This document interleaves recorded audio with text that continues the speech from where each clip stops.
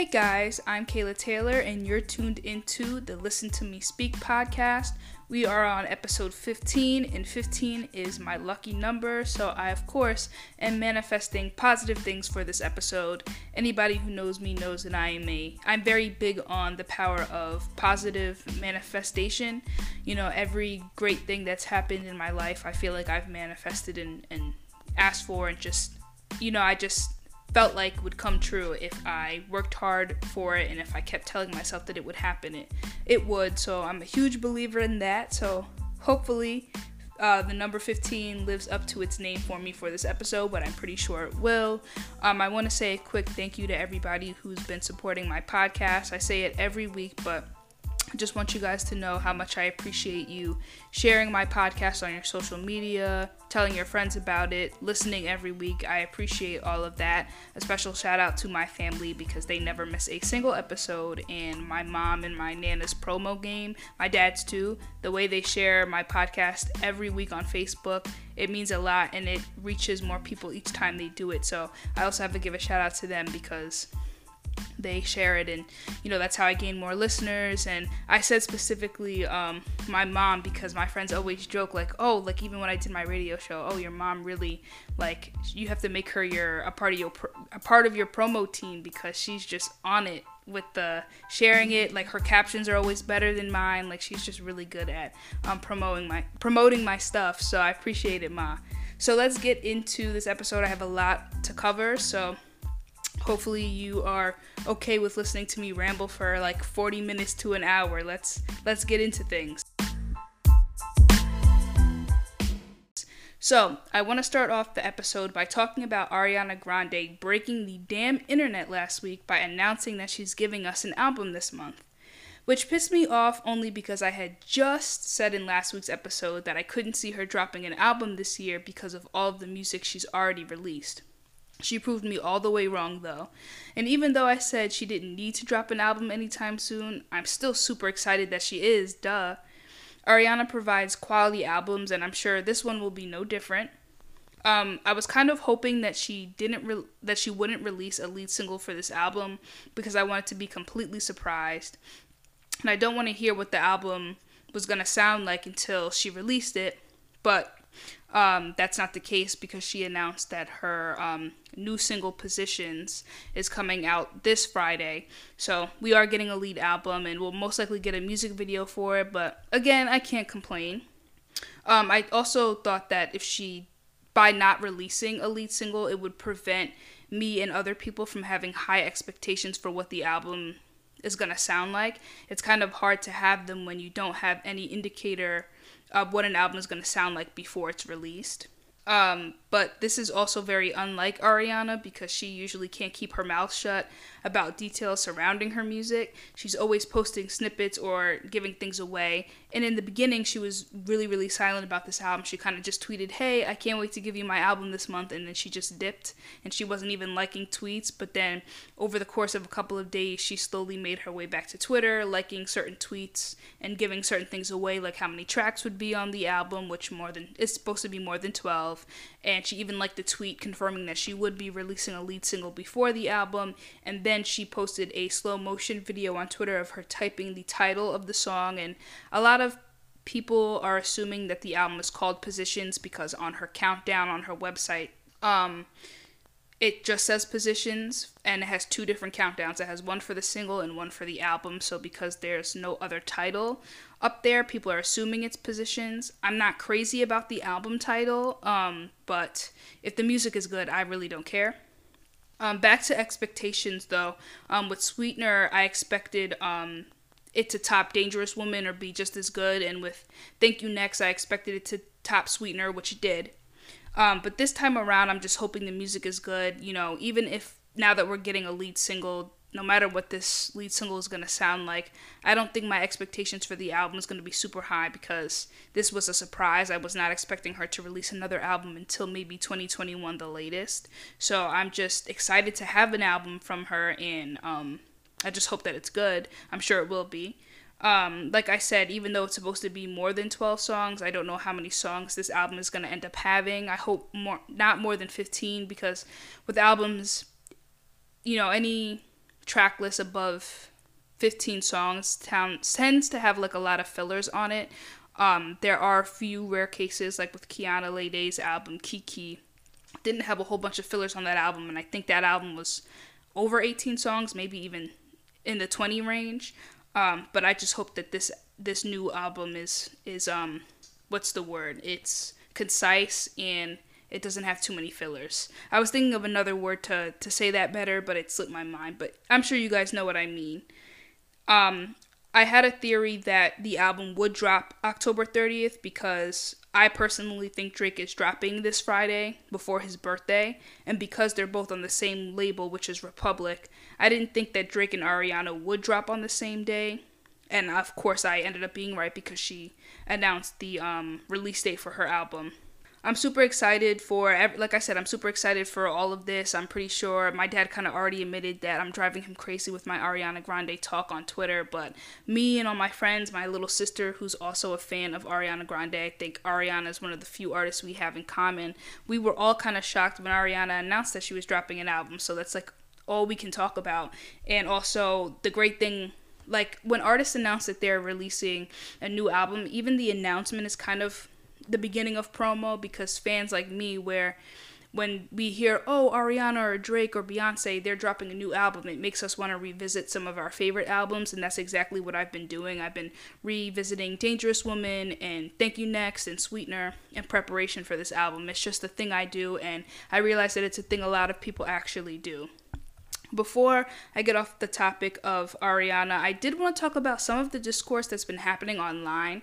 So after Ariana had announced the title of her song Positions, and based off of past snippets that she's released already this year, a lot of her fans were disappointed that she was making sexual music and kind of like critiquing it and trying to say that her making a sexual album is not going to be as good as Thank You Next and Sweetener because it had, songs about mental health on the album. And I guess in these days, when you talk about mental health, that's the depth that people want. They don't particularly want things outside of that from her. I feel like Ariana Grande has had a rough couple of years, to say the least. I think more than rough. She's had a horrible couple of years with Max passing, with her concert being bombed, and her other things going on in her personal life. So obviously Sweetener and Thank You Next reflected that dark time. But now it seems like she's in a healthier and happier relationship. She seems to be in a better place, or as good of a place as you can be in 2020. I feel like her music should reflect that. I don't want to hear a bunch of depressing songs from her just because she knows that's what some of her fans want. She's trying to recapture the magic she found on Sweetener and Thank You Next. I feel like if an artist is genuinely happy, their art should reflect that, because if you're happy and you're still making depressing music, it's also not going to sound as genuine as it did. Like, that's something I say with The Weeknd all the time. A lot of his fans want him to make the depressing, I'm addicted to drugs type of music that he was making earlier in his career. But if The Weeknd genuinely is not in that place anymore, if he tries to even make music like that and he's not in that place, it's just going to sound forced. That's why I liked Starboy so much, because it was a very different sound from The Weeknd. You could tell he was in a different place in his life and his career. And to me, I know I'm one of the minority who thinks this, but I think Starboy's his best album. And so I feel like with Ariana Grande, Positions sounds like it's just going to be a fun album, music she decided to make during quarantine because there's nothing else left to do. And back to the topic of her making songs about sex and people critiquing her for that. They're always going to critique women for making songs about sex. I had this conversation about WAP a few episodes ago. But Ariana Grande is a grown woman. In 3 years, she's going to be 30. I know she doesn't look it. She looks 16, but she's a grown-ass woman. She's not Kat Valentine. She's not on Nickelodeon anymore. And if she wants to talk about sex in her music, I don't see a problem with that. She's grown. And if you have a problem with that, you can either not listen to her album, or maybe you're too young to be listening to her, because Ariana Grande hasn't made a clean album since her first album, since her debut. All of her albums afterward, especially from Dangerous Woman onward, have either had explicit songs on the album, or there's innuendos about sex, or just sometimes it's blatant that she's talking about sex, like in songs like Side to Side and Every Day. On Sweetener, there's some innuendos as well. So it's not like Ariana Grande is new to making more mature music. Dangerous Woman was kind of like the official turn for her from being an ex-act on Nickelodeon to now being a grown adult making the music that she wants to make. So I kind of found it funny that people were having this discourse online about her making sexual music because she's a grown woman, and honestly, I've been a fan of hers since Victoria. So as she's growing and getting older, I'm growing and getting older too, and I don't want to hear a whole bunch of Focus types of songs or Honeymoon Avenue types of songs. Like, those are some of my favorite records, don't get me wrong, but they also sounded like it was coming from an artist who just got off of Nickelodeon, who was now slowly trying to make the transition into being her own artist and leaving that life behind.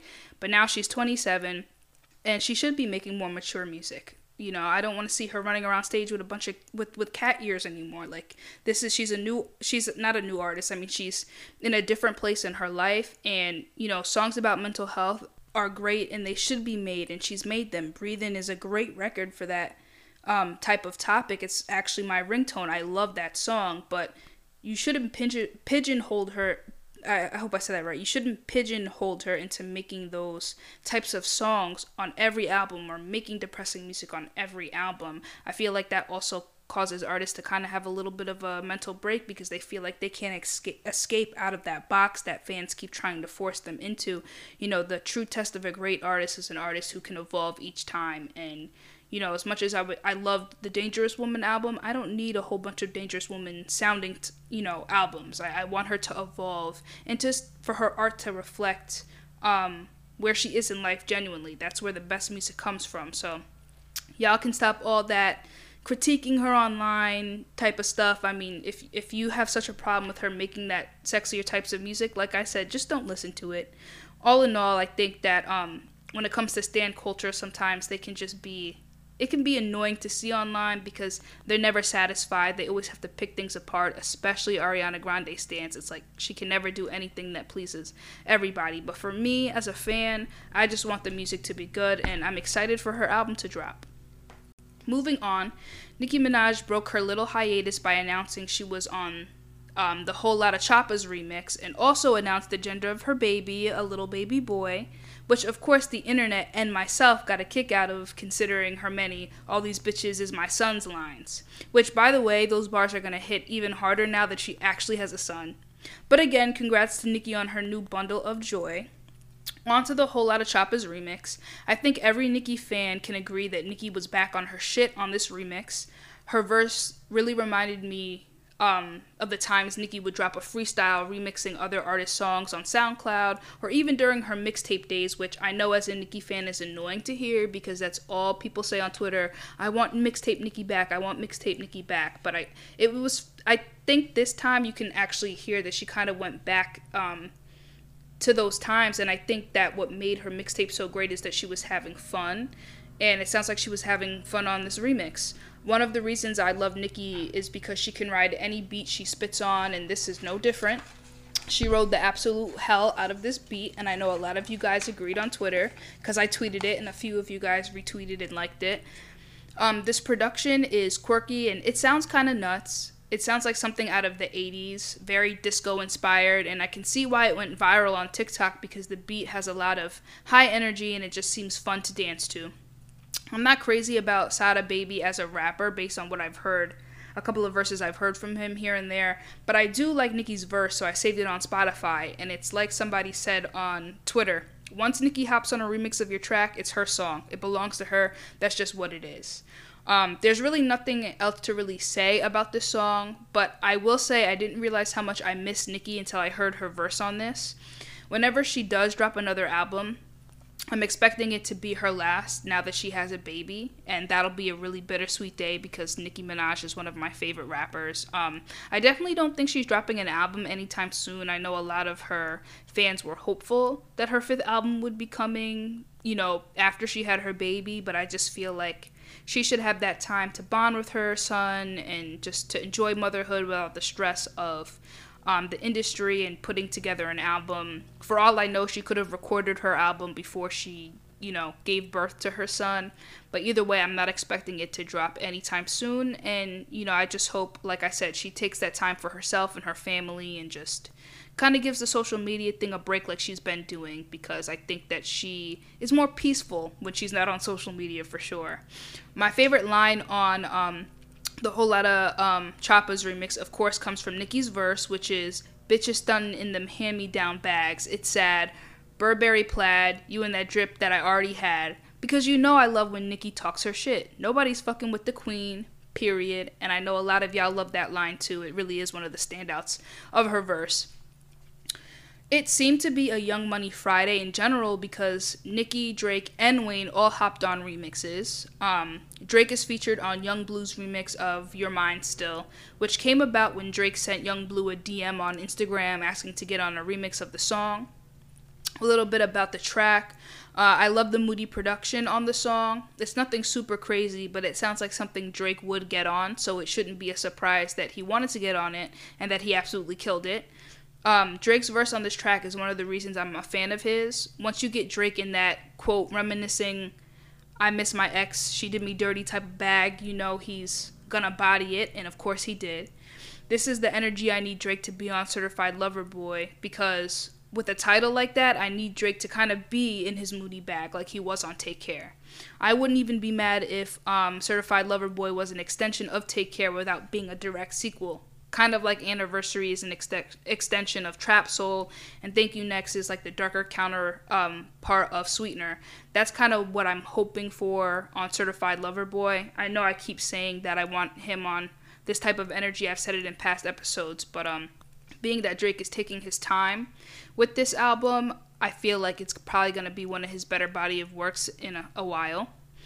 My favorite line from Drake's verse is, quote, "Pretty face, pretty tempted, but pretty taught me ugly lessons. Pretty had me given more than I was getting, so if pretty don't come with something, well, then I dead it."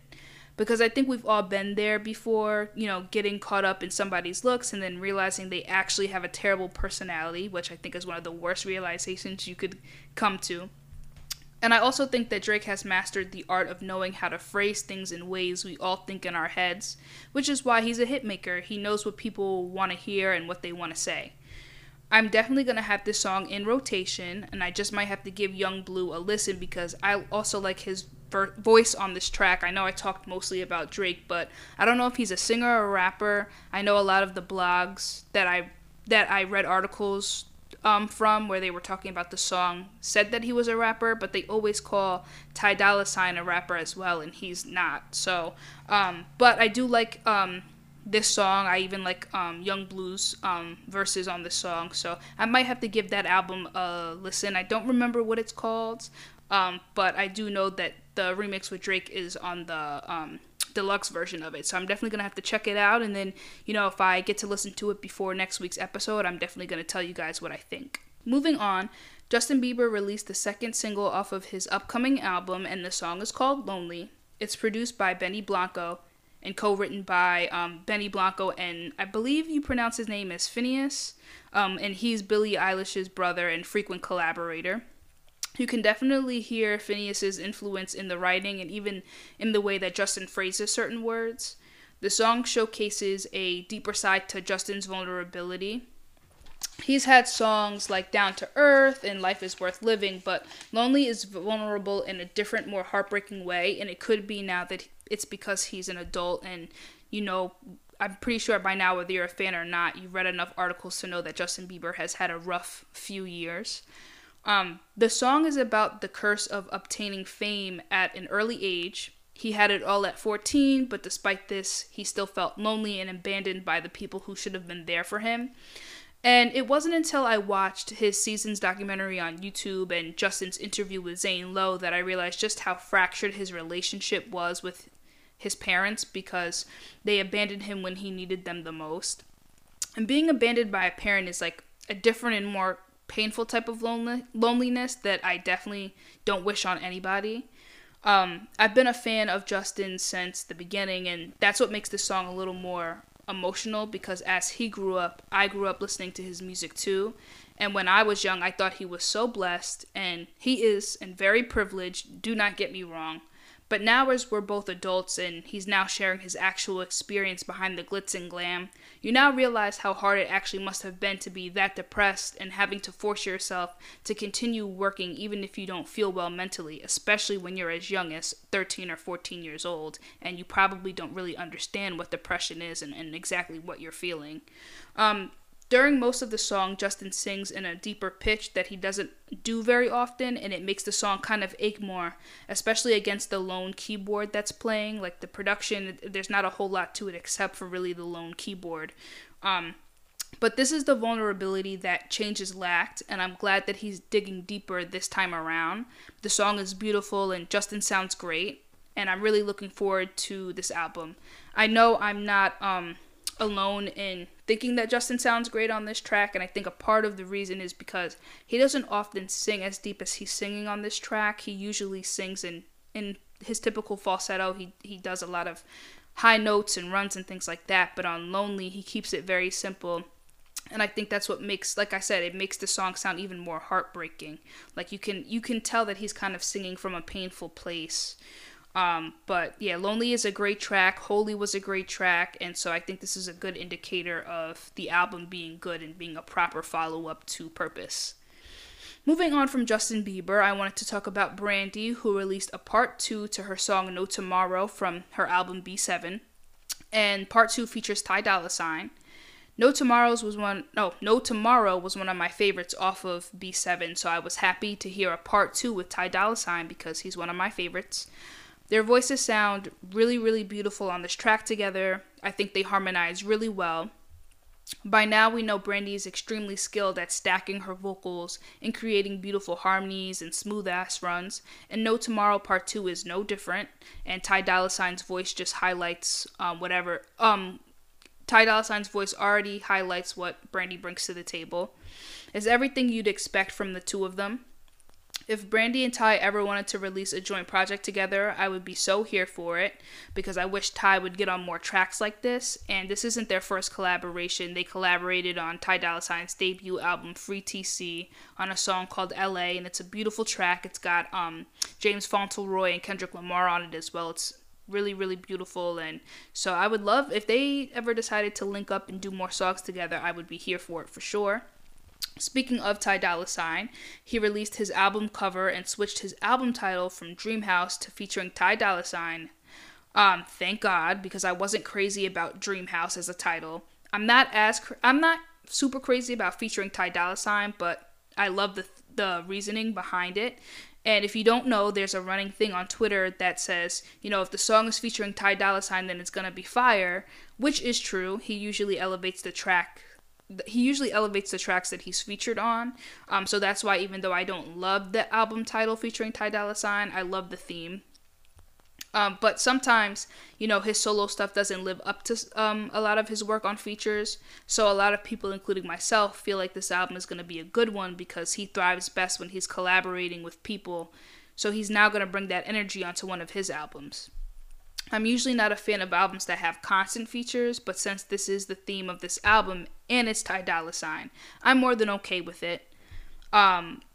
He definitely needed to get away from albums that has the title House in it. It's just like he's got several different versions of Beach House. Like there's 3 in the series. So for him to finally finish with the Beach House series and then start his next album and call it Dreamhouse, I felt like he wasn't really getting away from the Beach House theme all that much. But unlike last week, like I said on the last episode, I'm now looking forward to this album more, and it seems like he's looking forward to it a little bit more now because he's been promoting it a little bit more. He dropped a new single with Jhené Aiko and Mustard, and he's been promoting his album like he typically promotes his album. So I don't know if when he announced the album release date a few weeks ago, if that was just him giving us something before he really started promoting it, but when he just tweeted the release date backwards and didn't say much, I'm like, well, is he even excited for his own album? Because he's barely talking about it. But I think that it was definitely smart for him to rename the album, and it was definitely smart for him to capitalize on this theme, considering, like I said, it's been a running joke on Twitter for the past few weeks. So I'm really, really looking forward to hearing what featuring Ty Dolla $ign is going to sound like.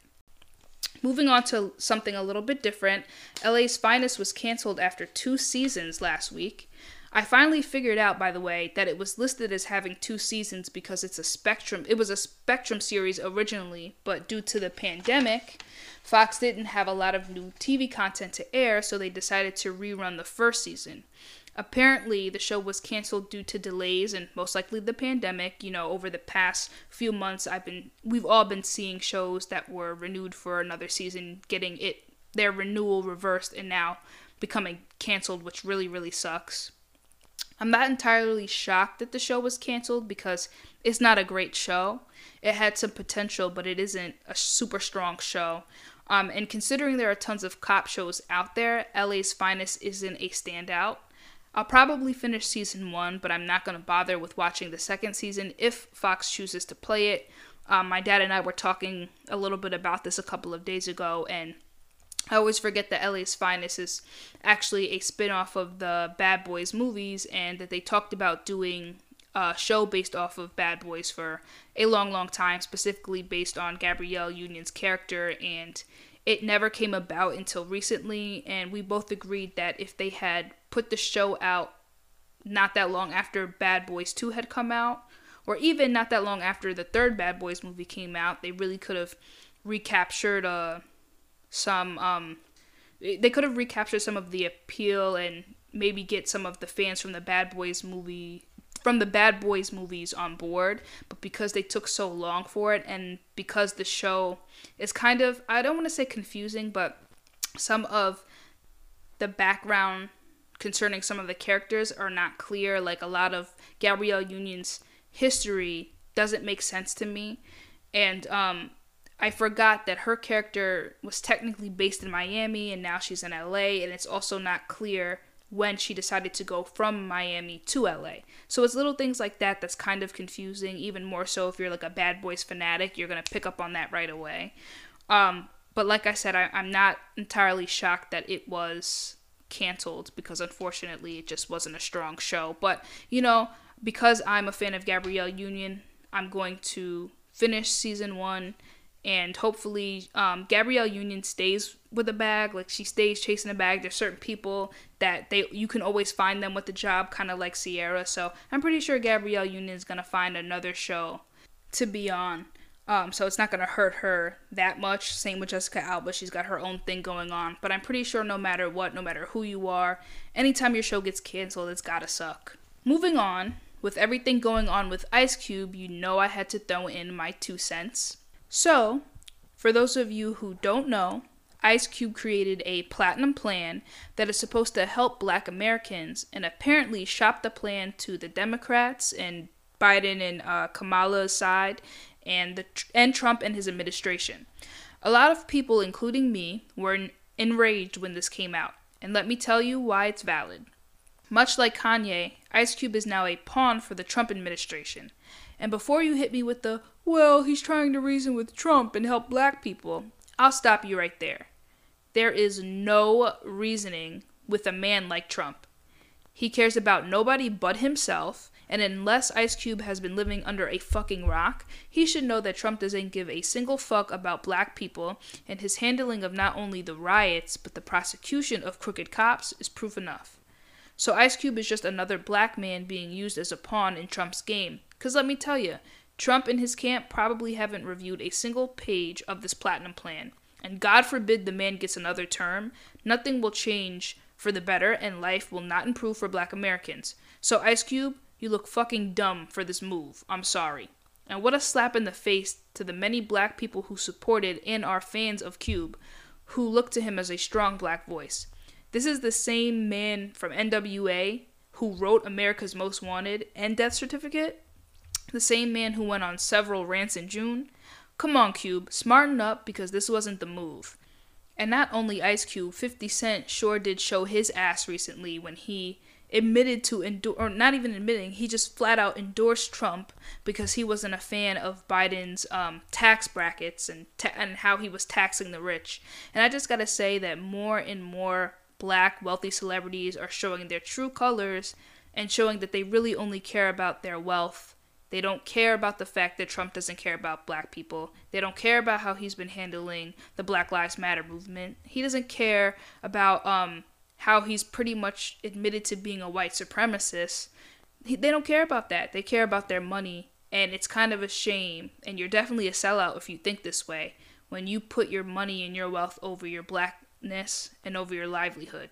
And 50 Cent, I already wasn't a big fan. He's not that great of a guy to begin with. I shouldn't be shocked, but it's a damn shame. There's a whole lot more I could say on the situation, but I'd rather just move on and get right back to talking about the music. So I wanted to talk about Benny the Butcher's new album, Burden of Proof. This was the first body of work I listened to from Benny. Overall, I think this album is very well produced. Shout out to Hit Boy, of course. Hit Boy is always able to put together a well-packaged album with tight and consistent themes. He gave Benny some really great beats on this album. I know I'm not the first to say this, but it's true. Burden of Proof is very reminiscent of Jay-Z's debut album, Reasonable Doubt. He even had Pain in the Ass on the intro of this album, who has been on nearly all of Jay-Z's 90s albums. There are certain beats on this album that I could hear Jay on. I can say that Benny's strong suits on this album is his storytelling and his bars, of course. I haven't heard an album like Burden of Proof since the 90s or even the early 2000s. I joked with my dad that Benny is what Dave East thinks he sounds like because Benny actually sounds like an OG straight out of like 1996, and Dave East sounds like he's trying to force a dated sound, but with Benny it sounds way more natural. And it could be because Benny is a little bit older than Dave East. I believe Benny is in his 30s, his mid-30s maybe, so obviously he comes from that style of music and that background, so it's going to be more authentic coming from Benny. Like I said, Burden of Proof is well produced and well written, but overall it's just not my cup of tea. But listening from an objective ear, this is a solid debut, and I think Benny has a long career ahead of him. One critique I have is that some of the better songs off of this album are way too short, and as soon as I'm catching a vibe from it, it ends. On first listen, this is what caused me to feel like the album was a little too rushed, but now I just feel like it leaves the listener yearning for more instead. It really kind of sucks when the better songs off of your album are really short, but that seems to be the direction that the music industry is heading into these days, a whole bunch of 2-minute and 30-second songs, which drives me crazy. Because if you can't handle a few 4-minute songs on an album, then that says more about you than it does about the music. Aside from Timeless, my favorites on this album are Burden of Proof, Sly Green, Trade It All, and Legend. So I want to talk about these songs a little bit. So I want to start off with Burden of Proof. The production on this track is very live. You can distinctly hear all of the instruments. The horns complement the electric guitar extremely well here. This again reminds me of a song from Jay's The Black Album. I also love the addition of Pain in the Ass on the outro of the track. The beat sounds like the ultimate comeback, and Benny plays on that theme. He just sounds super hungry. I think my favorite line on this track is, quote, "I was eager, ain't no tomorrows, I could be dead tonight," which I think is a lyric that stands out, especially because of the times we're living in 2020, seeing so many people die because of COVID or just die under really tragic circumstances. It just, every time I hear a line like this about living life to the fullest, I feel like truer words couldn't be said for this year. I think that on this whole album, you can definitely hear Just Blaze's influence. With Hit Boy's production on here, you can definitely tell he was inspired by a lot of Jay-Z's albums. You're going to hear me say that a whole lot, but it's true. The next song I want to talk about is Sly Green. Again, I love this track because of the production. Hit Boy gave Benny a lot of live beats, and Sly Green is just nuts. I think Benny just skated on this track.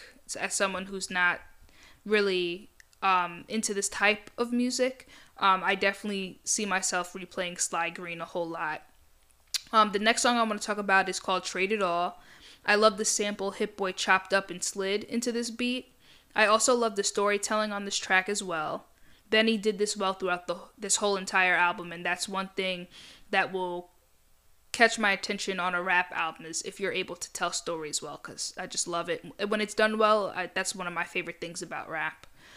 This song is really good, but again, too short. I definitely wish Benny did another verse for this song. Traded All is, again, reminiscent of something off of the Black album, and you can hear Kanye's influence in the production. My favorite line for this track is, quote, "More money, more problems, jealous niggas throwing looks. That's why every 100 bands I make, my clip grow a foot." Because there's no better feeling than stunting on people that was hating on you. That's just point blank, period. The next song and the final song I want to talk about off of this album is probably my favorite song on this entire album. It's called Legend, and it's a perfect ending for this album. I can't really explain why I like this song so much. The production is great, and Benny's flow glides all over the track with ease. It's just one of those songs that's perfect for listening to in the car because it's just really, really smooth. My favorite line here is, quote, "My heart dropped when they put them TNT vans up. Now we getting caught by them TMZ cameras. Barely made it. We succeeded with the least chances. My team got a will strong enough to beat cancer." If I'm being honest, this most likely will be the first and last time I probably listen to a Benny album in full, only because, like I said, he doesn't make music that's for me. It's probably not even supposed to be tailored for me, whatever. But still, this is a great start for Benny and will probably end up being one of the stronger rap albums of the year. Most of my top 10 albums of the year so far are mostly R&B albums. I think R&B is really running things this year. There have been a few good rap albums that have come out. I can't even say few. Few is a little too many. There have been a couple of good rap albums that have come out this year so far. Russ's Shake the Snow Globe was good. Amani's Limbo album was great. Detroit 2 was great. And Burden of Proof was a solid rap album. But there hasn't been it wasn't like in 2018 where there are a lot of good rap albums that came out. It's been kind of lacking for rap this year. So, but I think Burden of Proof will most likely be on a lot of end of the year lists for rap albums. Deserves to be. Moving on, it looks like Cardi B and Offset are back together. Is anybody surprised? I'm not. This just proves the point I made on a past episode. This is all a publicity stunt to get attention for their new albums, I'm just convinced. Who are they fooling? They couldn't even stay separated long enough to make it believable. Oh well, I'm telling you this, but I really don't care. But I mean, it's kind of hard not to talk about because that's all anybody's really been talking about on social media. And I'm pretty sure that was the point. They knew that if they announced a divorce, it was going to gain them some attention. And try as hard as they might, the Migos are on the decline, so it doesn't matter what stunts they even try to pull, whether it's a divorce or some other scandal. It's only prolonging the inevitable. Let's just hope Cardi's album lives up to her first one. I don't know what's wrong with me today. I keep losing my words. Well, actually, I do know what's wrong with me. I did have some dental work done yesterday, so it's kind of, I won't say it's as hard to talk as it was yesterday, but I'm probably going to have a little bit more difficulty in the next couple of days, but just bear with me. I sound a lot better than I did yesterday. Trust me. So, back to the music. Demi Lovato released another boring-ass ballad. This time, and I sound so over it because I am. I'm over it with Demi. And I'll tell you why in a little bit. I just want to talk a little bit about this song. This time her ballad is geared towards Donald Trump. The song is titled Commander-in-Chief. To me, this song is a lazy attempt at getting political and attempting to seem socially aware because it's what some artists, non-black artists, find to be a trend instead of sounding genuine. And it comes off very, very forced. The production is boring, the lyrics are half-assed, and even Demi sounds kind of bored. And I wasn't feeling that whole take a knee line. I feel like that's a line that should be coming from a black voice, not Demi Lovato. I don't know what's going on in Demi's camp, but the singles she's been releasing this year have been very lackluster and very underwhelming, and this isn't a good sign for her upcoming album. They definitely need to all sit down and come up with a new direction for her music because this ain't it. I've seen a lot of you on Twitter blaming Scooter Braun, and he seems to be the main guy you guys blame when anything goes wrong with Demi or Justin or Ariana Grande. And I feel like as their manager, he can really only do so much. It's really up to Demi to shape the direction of her album. The only people that really can control the sound of her album is probably her label, and I really don't even think they're the problem here. I really do think it's Demi. It doesn't sound like she's inspired. And I don't know what could fix it except for her really sitting down, taking more time for this album and just creating something different. Because all the singles she's released so far this year, and I think she released a couple last year, they all kind of sound like half-assed versions of songs that she's done better in the past. So I can't really say I'm looking forward to her upcoming album whenever it drops, because these singles are they're really not cutting it for me. Moving on, Megan Thee Stallion tweeted that her album is sounding crazy, and I can't wait to see and hear what she's got in store. Like I've been saying for the past few episodes, she's been having a great year musically, so I know she'll come through on an official album, and she's about due for one. She's given us some mixtapes, she's, given us some EPs, but now it's time for a real album, and I think it's going to sound incredible. And I'm here for it, man. I'm here for it. If I can't get a Nicki album this year, I definitely will be okay with a Megan album. So last week marked 19 years since Degrassi: The Next Generation premiered in Canada. I loved that show. Loved that show so much as a preteen, and no other teen show was really able to capture what Degrassi did. During the beginning of the pandemic, I was actually rewatching the show from the beginning, but then I got sidetracked by thousands of other shows that I was watching. I'll eventually pick it back up again for sure. I think I left off of season 4, which is the best season of the show in my opinion. I don't think that's an unpopular opinion at all, because that's when shit really starts to go down, and that's when the characters really you start really learning the characters more, the storylines are more serious, and you start, the characters start to have a little bit more depth in them, because they go through something as, spoiler alert, they went through something as scary as a school shooting, and that can change almost anybody. And the character started to change after that shooting, so that's when the show really, really starts to get good. I was really happy when Drake reunited the cast of Degrassi for his I'm Upset music video in 2018, and hopefully they all come back together again in the future for a reunion special so we can see what the characters are all up to now. I think my favorite characters on the show were Jimmy, and Paige. Paige was such a bitch, but it was like one of those you gotta love to hate her types. And I loved Amani as well, and Spinner. But Spinner I had like a love-hate relationship with, and I don't want to say too much about the show, and it's been over for years. But I know there are a lot of the younger generation are now getting into the show, so in case any of them are listening, I don't want to spoil too much. But Spinner I had a love and hate relationship with, because his character was such a dick in the beginning, like such a dick. And then eventually, certain things happen to him that cause him to mature, and he becomes a better person. So Spinner is just one of those characters, kind of like Alex Karev on Grey's Anatomy, where as the show goes on, you start to like his character because he starts to become a better person. So moving on back to the music, of course, because there were tons and tons of new albums and songs released last week. Leon Bridges and Lucky Daye released a new collaboration called All About You, and I love it. It's a super smooth track, and Leon and Lucky's vocals complement each other well. And let's be honest, if Lucky Daye is featured on a song, 9 times out of 10 I'm gonna like it. He's very good about the songs he chooses to feature on, so 9 times out of 10, if he's on the record, it's gonna be a good one. Leon brings a deeper and smokier tone, and Lucky brings the smooth falsettos to the track. The production is pretty minimal, but the guitar and trap drums mesh well together on this track. I can't wait for Lucky Daye to release a new album. Maybe he'll release one next year. I can't see him releasing one this year, only because he finally released the deluxe version of his debut album, Painted, in May.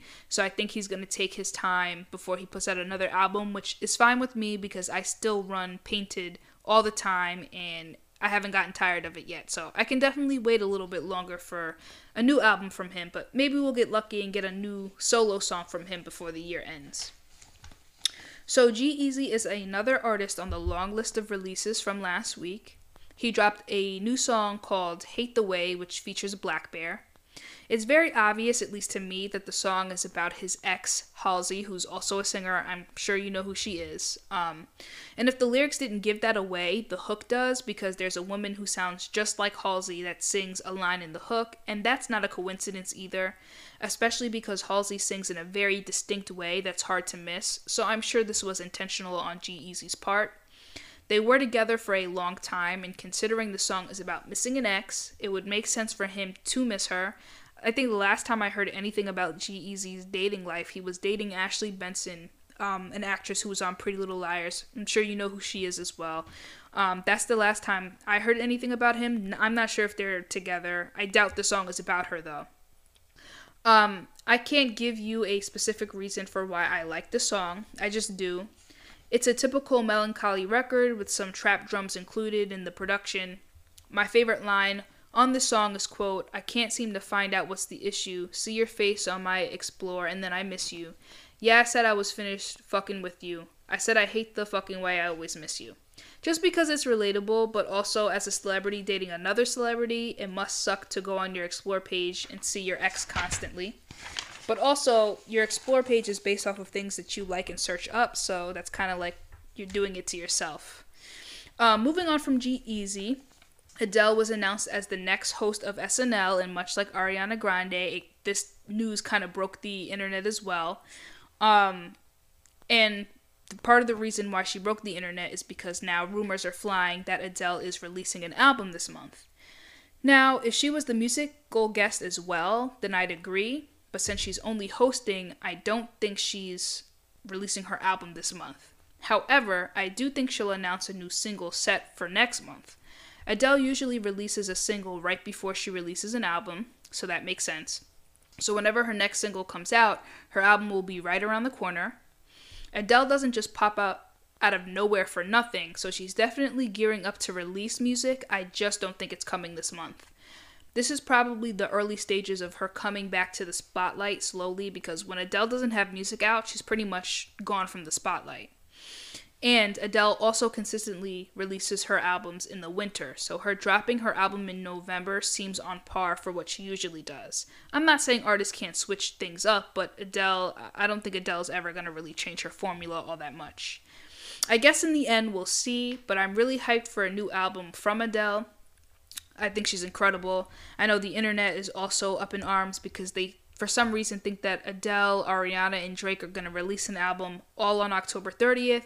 And earlier in the episode, I already explained why Ariana and Drake most definitely aren't releasing the same day, because they're two of Republic's biggest artists, and a label is not going to have two of their big artists released on the same day. That takes away money for promotion for both artists if it's split down that way.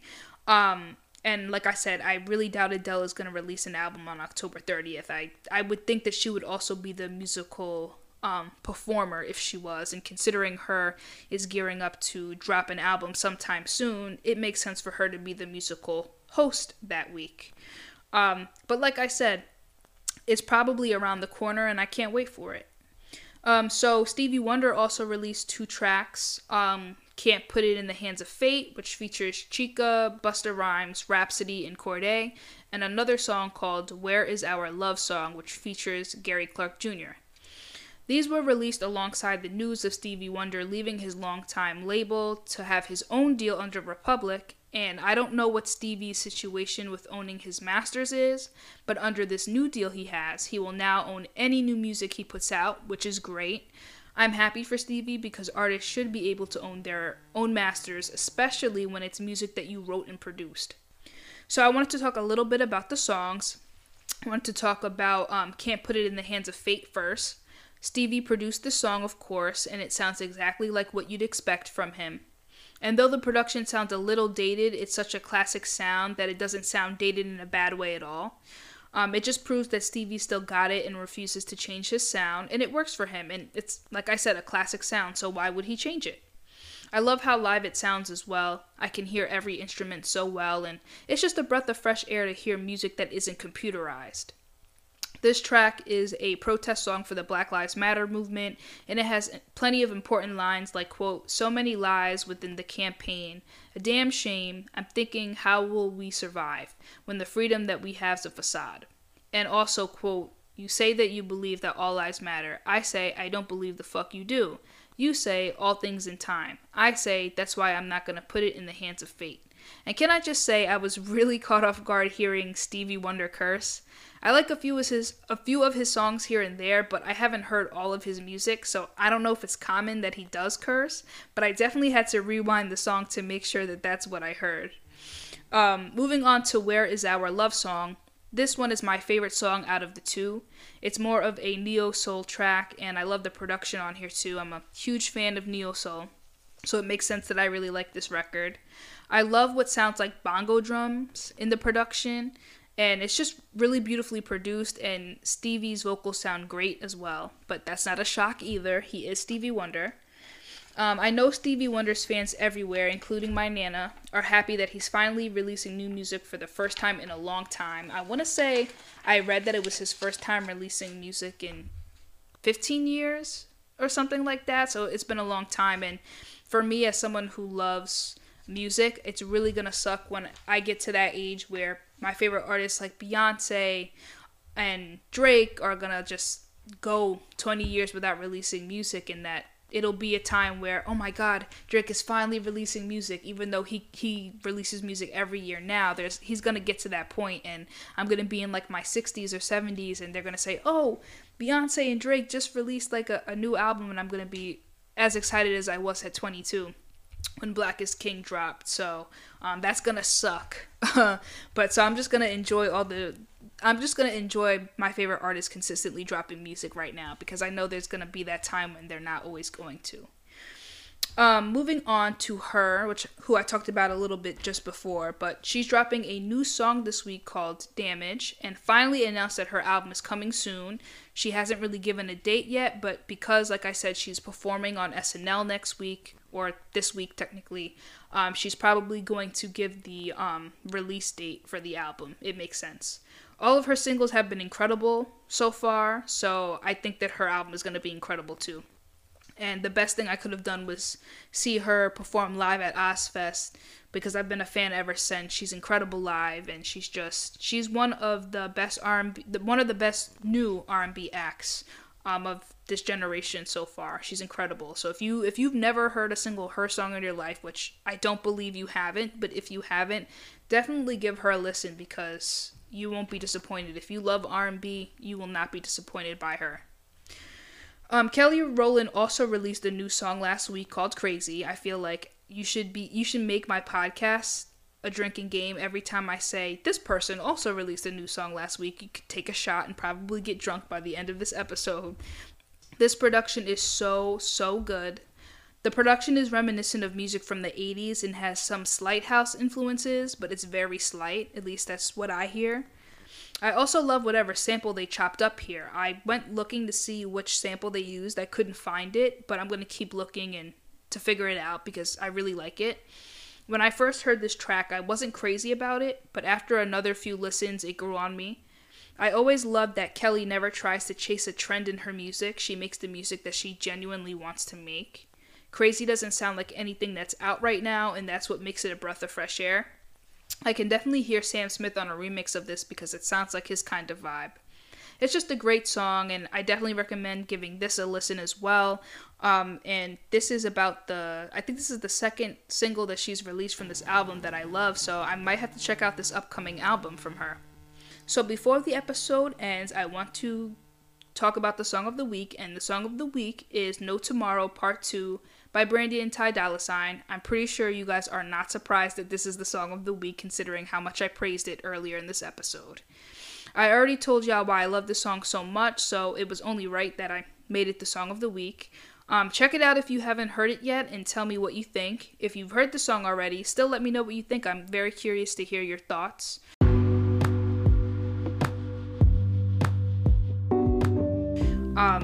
And we have come towards the end of the episode, so thank you guys so much for listening to me rant for almost an hour And if you want to keep up with my podcast even further, you can follow me on social media. I'm on Twitter, Facebook, and Instagram. And now I have my own website for my podcast.